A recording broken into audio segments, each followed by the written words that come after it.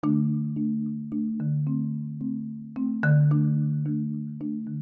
on earth is going on? Hello and welcome to Bible Truth Feeder podcast by Christadelphian Video. We're introducing to you now a 12-part video series based on a seminar that was presented in Wales in early 2022. And the premise is regarding our own position in relation to Bible prophecy. For example, have you ever considered the detail with which the Bible records events ahead of time? Or have you ever looked into the archaeological and historical evidence that supports its claims? You might actually be surprised. The evidence can provide solid foundation to trust all that it has to say, motivating faith and hope for the promised future which is found within the pages of Scripture. This series was actually presented as a 6-week introductory seminar to this subject by 4 presenters who are passionate about each subject and the hope that it provides. We've split those 6 weeks into 12 separate presentations for ease of consumption. The series was brought together originally over Zoom in locations across South Wales, Newquay, Port Lethen, Taymouth and Taunton. So this, as I say, is the premise, the introduction really to the series, and I hope you sincerely enjoy the following classes that we provide. Nebuchadnezzar's dream. As human beings, we cannot foretell the future. That is the provenance of the divine. It's not. We barely know what's happening next week, but to know what's happening a few years, a few hundred years, a few thousand years, we're just beyond us. And the prophets in the Old Testament, in particular, were tested to see whether the prophecies they gave came true early on, so that their longer-term prophecies could be relied upon or not. There's a clear test laid out in the Old Testament. And just for an example of that, actually, the greatest prophet, the Lord Jesus, prophesied in Luke 21 and in other places as well, that soon after he had ascended to heaven, that Jerusalem will be destroyed, that Israel will be destroyed, and destroyed to such an extent that every stone in the temple would be taken away. And he gave that prophecy in about AD 34, and in AD 38, Vespasian, who was the general at the time and became an emperor, as you may know, started the siege of Jerusalem, and his son Titus completed that. And so we know that by that short-term prophecy, that the longer-term prophecies that Jesus gave would come true as well. That's the case here about Nebuchadnezzar's dream of the future. Now, what I want to make really clear is that Nebuchadnezzar was a real person. He existed in history. And if you want to give yourself some evidence of this, you can go to either the British Museum or the Pergamon Museum in Berlin, all of which have artifacts that have been around for 2,500 years. And when you just think of that for a moment, what would be left in your house after 2,500 years? There's not much, is it? And so what we have left are the stone artifacts that are there that talk about Nebuchadnezzar. Now, on the bottom left hand of your screen there's a stone obelisk which has been written on, and every line represents a year of Nebuchadnezzar's kingship. I say you can find that stone in the British Museum. It's not complete. The top half is missing. But it's written in cuneiform, which is the style of writing that we were able to interpret when we found the Rosetta Stone. So we're able to actually date Nebuchadnezzar, and we know that he became emperor of Babylon in 605 BC, and he reigned for 43 years, which is quite a long time, particularly in that era, until 562 BC. We have a vague idea of what he looked like from some stone reliefs, and there are various stone reliefs that you can find, again, in particular museums. And this is the area that he ruled over. As you can see, it goes from a big chunk of Iran and Iraq, and goes right the way across to Turkey, then down through Syria, the Israeli Levant, and down the left-hand side of what is now Saudi Arabia. And if we put that onto a more modern map, you can see that was a huge empire. And he built his empire upon what had already existed.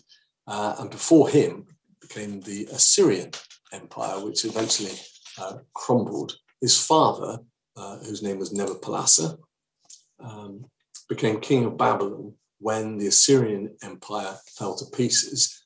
And Nebuchadnezzar went from being a general in the Assyrian army, as was his father, to become the regent, the prince of Babylon under his father Nebuchadnezzar. But Babylon at that time was relatively small, and it was Nebuchadnezzar that built most of Babylon. And as we'll see in a moment, he built it with bricks bearing his name, of which there are estimated to be about 15 million.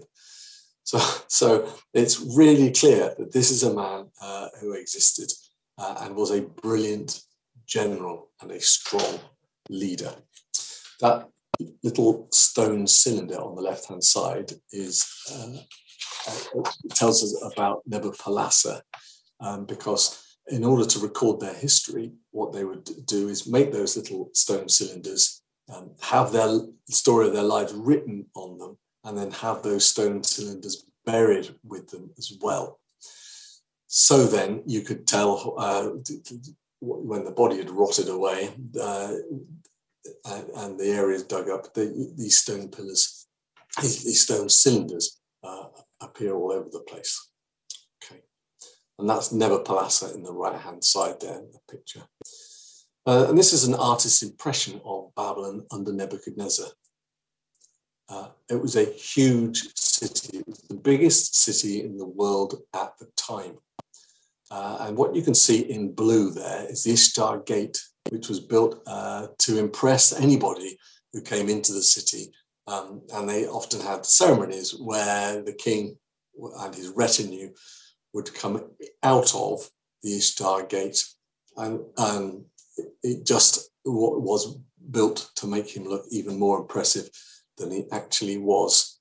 And then that's rebuilt in the Pergamon Museum in Berlin. There's a brick that bears Nebuchadnezzar's name. And it says on that brick in cuneiform, Nebuchadnezzar, king of Babylon, who cares for Esgila and Ezida, eldest son of Nebuchadnezzar, king of Babylon.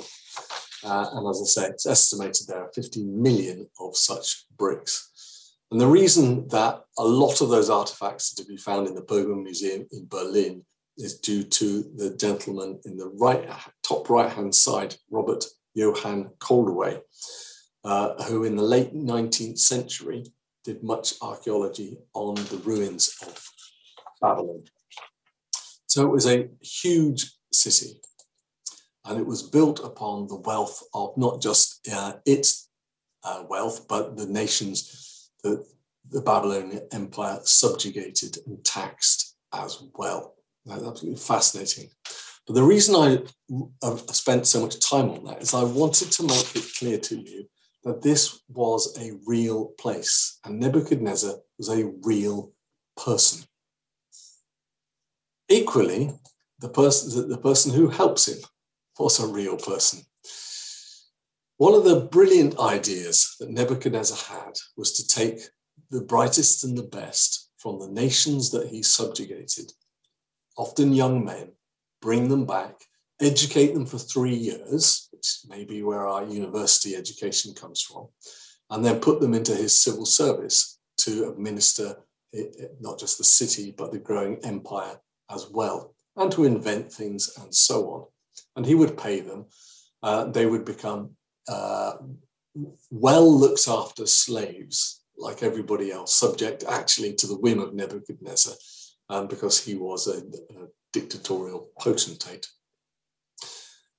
And Nebuchadnezzar had defeated Jehoiachin again, that's well attested outside of the Bible, and Zedekiah, and had brought Daniel and other Jewish captives back into his city. And there we meet Daniel in Daniel chapter 2, because Nebuchadnezzar's got a problem. He's had a dream, and he remembers his dream. He knows it's important, but he doesn't want his wise men and astrologers just to kind of interpret the dream in their own style. So he's not going to tell them what it is. And he invents, therefore, probably the greatest employee incentive scheme known in history. And we read about it in Daniel chapter 2. I'll read this to you. Now, in the 2nd year of Nebuchadnezzar's reign, Nebuchadnezzar had dreams, and his spirit was so troubled that his sleep left him.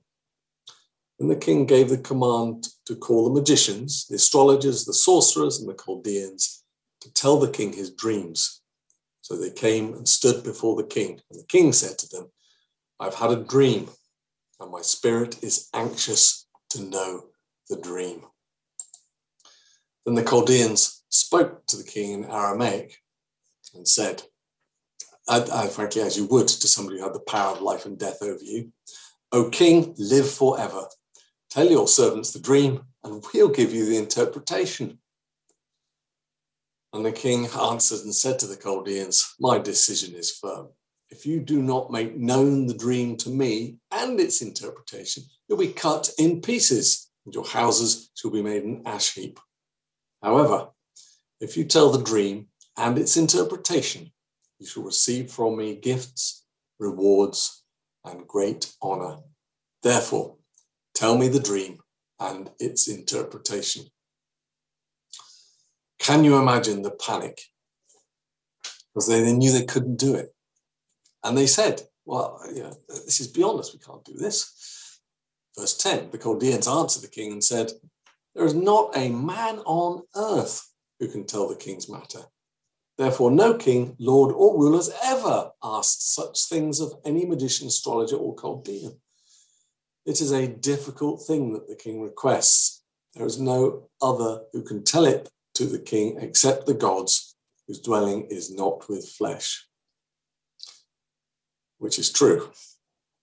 For this reason, the king was angry and very furious, and gave the command to destroy all the wise men of Babylon. So the decree went out, and they began killing the wise men, and they sought Daniel and his companions to kill them. Now, Daniel would have been a very lowly wise man, part of a retinue, a civil service. But of course, as soon as they start searching for them, he then obviously feels he needs to act. And so he asks his boss to go and speak to the king, because he wouldn't have had direct access to him, and to say, "My God can interpret this dream. Present me to the king." And we move then to verse 27. Daniel answered in the presence of the king and said, "The secret which the king has demanded, the wise men, the astrologers, the magicians, and the soothsayers cannot declare to the king. But there is a God in heaven who reveals secrets, and he has made known to the king what will be in the latter days. Your dream, the vision of your head upon your bed, were these. As you know, O king, thoughts came to your mind while on your bed about what would come to pass after this. And he who reveals secrets has made known to you what will be. As for me, the secret has not been revealed to me because I have more wisdom than any living, but for our sakes, who make known the interpretation to the king, that you may know the thoughts of your heart. So Daniel's saying, it's not me doing this. This is God, and only God can reveal it. And God has revealed the things that are going to happen after you. And so this is what the substance of the dream is. You, O king, were watching, and behold, a great image. This great image, whose splendor was excellent, stood before you, and its form was awesome. The image's head was of fine gold, and its chest and arms of silver, its belly and thighs of bronze, its legs of iron, its feet partly of iron and partly of clay. You watched while a stone was cut out without hands. It struck the image on its feet of iron and clay and broke them in pieces. Then the iron, the clay, the bronze, the silver, and the gold were crushed together and became like chaff from the summer threshing floor. And the wind carried them away so that no trace of them was found. And the stone that struck the image became a great mountain and filled the whole earth. That was. And so to go through that again, you can see that the head of gold, chest of and arms of silver, and then a belly of brass and midriff of brass, and then 2 iron legs, and then feet made of iron and feet made of clay as well. It just doesn't mix very well. That was the image that was going to foretell the future. And happily, the dream is interpreted for us. Verse 36. This is the dream. Now we will tell the interpretation of it before the king, says Daniel. You, O king, are king of kings, for the God of heaven has given you a kingdom, power, and strength, and glory. And wherever the children of men dwell, or the beasts of the field, and the birds of the heaven, he has given them into your hand, and he's made you ruler over them all. You are this head of gold, which I'm sure made Nebuchadnezzar feel pretty good. But after you shall arise another kingdom inferior to yours. Now that word inferior doesn't necessarily mean that it was less important. In fact, it was actually bigger. It just means that it came after. Then another, a third kingdom of bronze, which will rule over the earth, and a fourth kingdom shall be as strong as iron, inasmuch as iron breaks in pieces and shatters everything. And like iron that crushes, that kingdom will break in pieces and crush all others. And that was the interpretation to that point. And in verse 41, whereas you saw the feet and toes partly of potter's clay and partly of iron, the kingdom shall be divided. Yet the strength of the iron shall be in it, just as you saw the iron mixed with ceramic clay. And as the toes of the feet were partly of iron and partly of clay, so the kingdom shall be partly strong and partly fragile. And you saw iron mixed with ceramic clay. They will mingle with the seed of men, but they will not adhere to one another, just as iron does not mix with clay. So that was the dream and the interpretation of the dream. And what's so amazing, what is so helpful to us all these years later, is that when we look at that image, we can see that it has come true up until the present day, where, as we can see, we have strong nations and we have weak nations. And we know what happens next. That stone cut out of the mountain without hands strikes the feet. But just to be clear, we can see the Babylonian Empire, all of these empires, again, just for the point of clarity, we know the Bible is Israel-centric, and these kingdoms were all Israel-centric as well. And that answers the often asked question about, well, what about Genghis Khan, who had an absolutely huge empire, or Queen Victoria, who had so many countries in her empire that it was said that the sun never set upon them, on the British Empire. Well, those weren't the ones that surrounded Israel. These were. So you had Babylon, and then you had the fall of Babylon, and then under Cyrus, we had the Medes and the Persian Empire. Then we had the Greek Empire with Alexander the Great. And then for the longest of times, we had the Roman Empire. And you will know that the metals that are talked about in Nebuchadnezzar's image are the ones connected with those particular empires as well. And the production of iron in particular reached its zenith in the Roman Empire. It was one of the reasons why their military was particularly so strong. So we can see that the prophecy has come true up until the point at which we are with weak nations and strong nations. So what comes next? Well, verse 44, and in those days, of these kings, the God of heaven will set up a kingdom which will never be destroyed. We definitely haven't seen that. And the kingdom shall not be left to other people. It shall break in pieces and consume all these kingdoms, and it shall stand forever. Inasmuch as you saw that the stone was cut out of the mountain without hands, it broke in pieces the iron, the bronze, the clay, the silver, and the gold. The great God has made known to the king what will come to pass after this. The dream is certain, and its interpretation is sure. And so that stone that comes up is the Lord Jesus Christ, because it is he who's prophesied that will destroy the world empires as they currently are and set up his kingdom. And when we go to the New Testament, we can see that's the case as well, that the Lord Jesus Christ has promised to return. And when he does return, that's exactly what he's going to do. He's going to take over the whole earth and set God's kingdom up on earth. And we can see that in that passage taken from Acts chapter 1. And I'll just read for the sake of time, verse 11. So we've got the disciples looking up. Where else would they look? And the angels say, "Men of Galilee, why do you stand gazing up into heaven? This same Jesus was taken up from you into heaven, will so come in like manner as you saw him go into heaven." So he's coming back. And Jesus associates himself with the prophecy of Daniel. In Daniel chapter 7, for instance, we have, again, a repetition. I was watching in the night visions, and behold, one like the Son of Man coming with the clouds of heaven.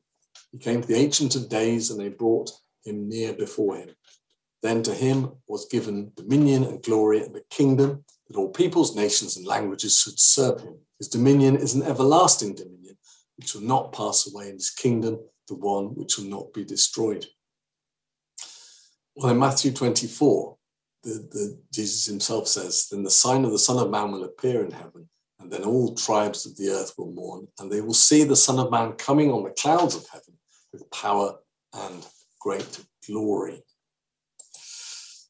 And there are literally hundreds of references to Christ's second coming in the Bible.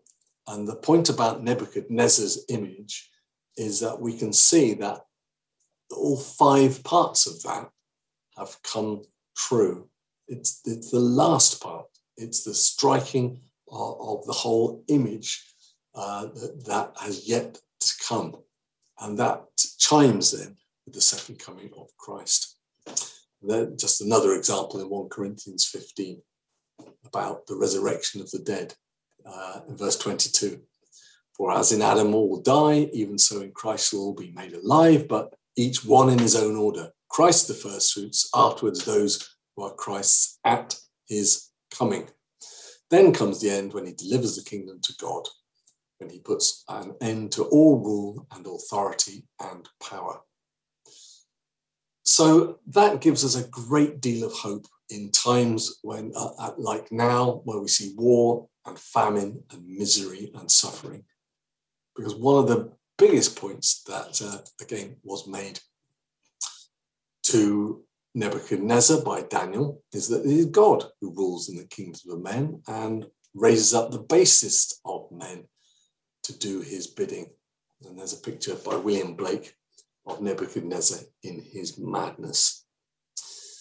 There are lots of other prophecies in Daniel that are worth looking at.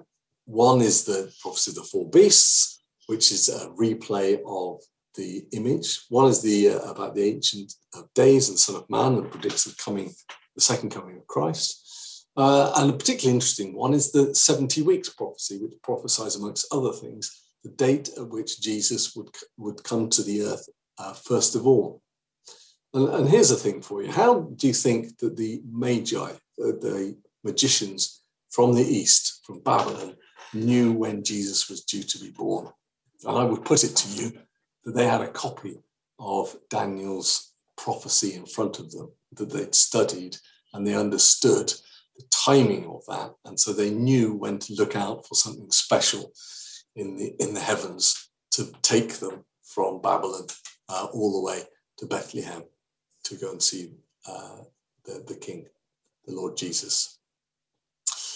So there we are. The Most High rules in the kingdom of men and gives it to whomever he will, sets over it the lowest of men. That's the summary that actually Nebuchadnezzar gives us in Daniel chapter 4. And we can see then in this prophecy that most of it's come to pass, the rest of it will. And it's one of those cornerstones of Christianity that helps us really believe the reality of the things that we do.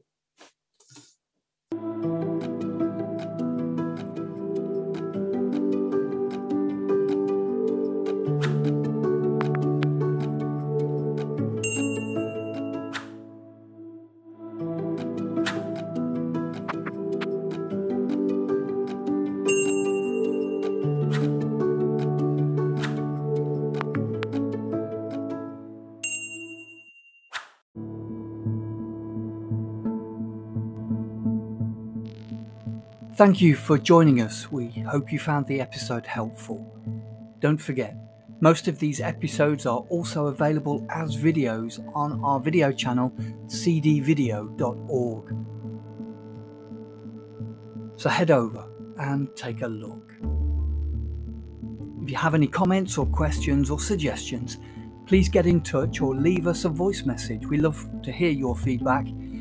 You can email us at btf@cdvideo.org. If you enjoyed the episode, then please share it with others. Until next time, may God bless you in your studies and your walk towards God's kingdom. Amen.